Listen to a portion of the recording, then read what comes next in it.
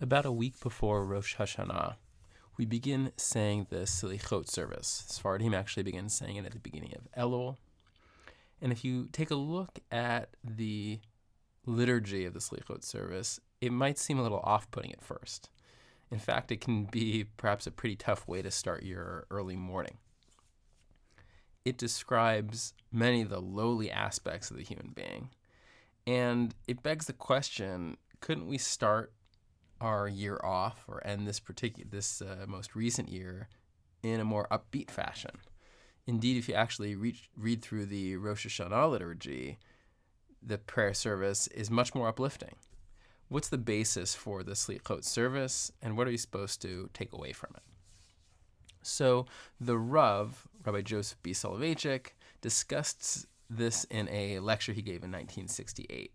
The entire shir is about 2 hours and 15 minutes long, and I highly encourage folks to listen to the shir directly. There's absolutely nothing like hearing the Rav give a lecture. There's a link on the site that links to a version of the shir that I've restored. But nonetheless, I've done some of the work for you and have organized some of the key ideas which he presented. So it starts with a medrash in Bereshis Rabbah, and it reads as follows: Im zaka Adam, if a person merits, omrim lo, we say to him, ata kadamta l'malachei hasharet, you preceded the angels. V'im lav, and if not, omrim lo, we say to him, zevuv kodmach, a mosquito or a gnat preceded you. So according to the Rav, this midrash highlights the Torah's dichotomous view of man. On the one hand, man is capable of reaching what the Rav describes as dizzying intellectual heights. He can operate in a way that differentiates him completely from the animal kingdom. Simultaneously, we have a realistic and lowly view of the human being. Man is also capable of stooping so low that he is a disgrace, and not even superior to a mosquito or gnat. These two themes carry through to our tefillot, our prayers, and the Selichot service, respectively. So the Rav emphasizes that the Selichot service is quite old, certainly dating back to the Gaonim, and there is a reference to it in the Gemara Bavli in Rosh Hashanah Yud Zayin Amud Bet, and it reads as follows: Vayavor Hashem al panav vayikra. So when Hashem passed before him and proclaimed. So Amar Rabbi Yochanan.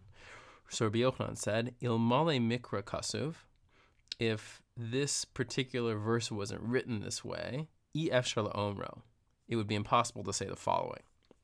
Melamed, we learn shenis atef hakadosh baruch hu kishliach tzibor, that God, so to speak, wrapped himself in a talit, like a prayer leader, like a shatz, like someone who's leading the prayers for the community in the synagogue. V'hera lo l'Moshe seder tefillah, and he demonstrated to Moshe this particular order of prayer. Amar lo, he said to him, so Hashem said to Moshe, Kol zaman sheYisrael chotin, any time that the Jewish people err, Yasu lefanai keseder hazeh, they should conduct before me this prayer service, v'ani mochel lahem, and I will pardon them. So Rabbi Yochanan is interpreting this verse, Vayavor Hashem al panav vayikra, and Hashem passed before him and proclaimed, and retranslating it as Hashem covered his face. And he's saying again, if this wasn't hinted at in the particular verse, it would be impossible, even by analogy, to state that when it says he covered his face, it's as if Hashem put on a talit. The idea being conveyed here is that Hashem demonstrated to Moshe how to conduct this particular Selichot service. And again, the fact that this pasuk is used is what indicates that we're talking about the Selichot service here. So why did Hashem have to demonstrate this service specifically to Moshe? We don't have any corresponding record or idea that Hashem had to teach Avraham how to pray, or Yitzchak how to pray, or Yaakov how to pray. According to the Rav, human beings actually have a natural inclination or awareness of how to reach out to Hashem. But this Selichot service is different. So what makes Selichot unique? The Rav points out 3 exceptional elements with regard to Selichot, which don't follow our standard formula of prayer. and they are uniquely available to us during this time period of tshuva. God had to demonstrate this to Moshe because this service operates outside the general rules of prayer. So here are each of the exceptional elements. So exceptional element number 1. So this is based on the Rambam in the Mishnah Torah, Hilchos Talmud Torah, Perek Gimel, Halacha Gimel. And it reads as follows: Afal pisha mitzvah lilmod bayom uvalayla. Even though it is a mitzvah to learn both during the day and at night, ein adam lomed rov chachmaso ela balayla. A person only learns the majority of his wisdom at night. Lefikach, therefore, misha ratza lizkos becheser Torah, somebody who wants to merit the crown of Torah, yizaher bechol leilosav, he should be careful on all his nights. V'lo ya'abed afilu achas mehen, b'shina v'achila v'shasiya v'sicha v'yotze b'zeh, that he shouldn't lose out on even a single one with just eating or drinking and just chatting, etc. Ela b'talmud Torah v'divrei chachma. Rather, he should be involved in the evening in learning Torah and matters of wisdom. Amru Chachamim, so our sages said, Ein gorna shel Torah ela laila. The calling out of Torah is only at night. Or I guess the gorna is translated as the song. The song of Torah is only at night. Shnei Amar, as it says, and this is a pasuk from Eicha, Kumi Roni Valayla. Stand up or get up and cry out at night. V'chol ha'osek b'Torah b'layla, and anybody who's involved in Torah at night, chut shel chesed nimshach alav b'yom. A strand of kindness follows him during the day. Shnei Amar, as it says, and pasuk in Tehillim, Yomam yitzaveh Hashem chasto, uvalayla shira imi tevilah le'el chaya.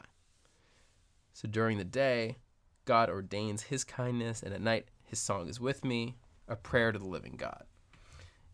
V'chol bayis she'ein divrei Torah nishma and bo b'layla, and any house that words of Torah not heard at night, eish ochalto, it will be consumed by fire. So that second part will require some additional explanation for another time, but it's beyond the scope of our particular discussion right here. This verse in Eicha, Kumi Roni B'layla, arise, sing out at night, is being interpreted as referring to Talmud Torah, the Torah study. So according to the sages, nighttime is dedicated for Torah study. Study and learning matters of wisdom is the ideal use of nighttime. The Rav quoted the following Gemara as well, based on Eruvin Samach Hey Amud Aleph, and it reads, Amar Rabbi Shimon ben Lakish. So Rabbi Shimon ben Lakish said, Lo ibri Sahara el Girsa. The moonlight was created only for the purpose of studying. So that's again emphasizing this position and this approach of the sages that really nighttime is dedicated for study. So Slichot is exceptional because it is a prayer that takes place at nighttime.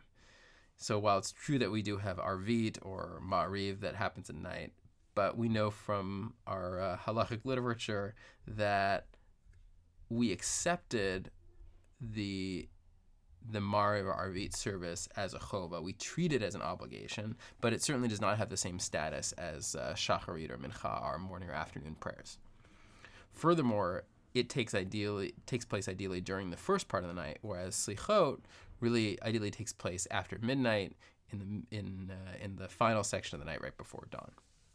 So this verse, this pasuk of Kumi Roni Balayla, arise, sing out at night, is being reinterpreted during the 10 days of tshuva to refer to Slichot.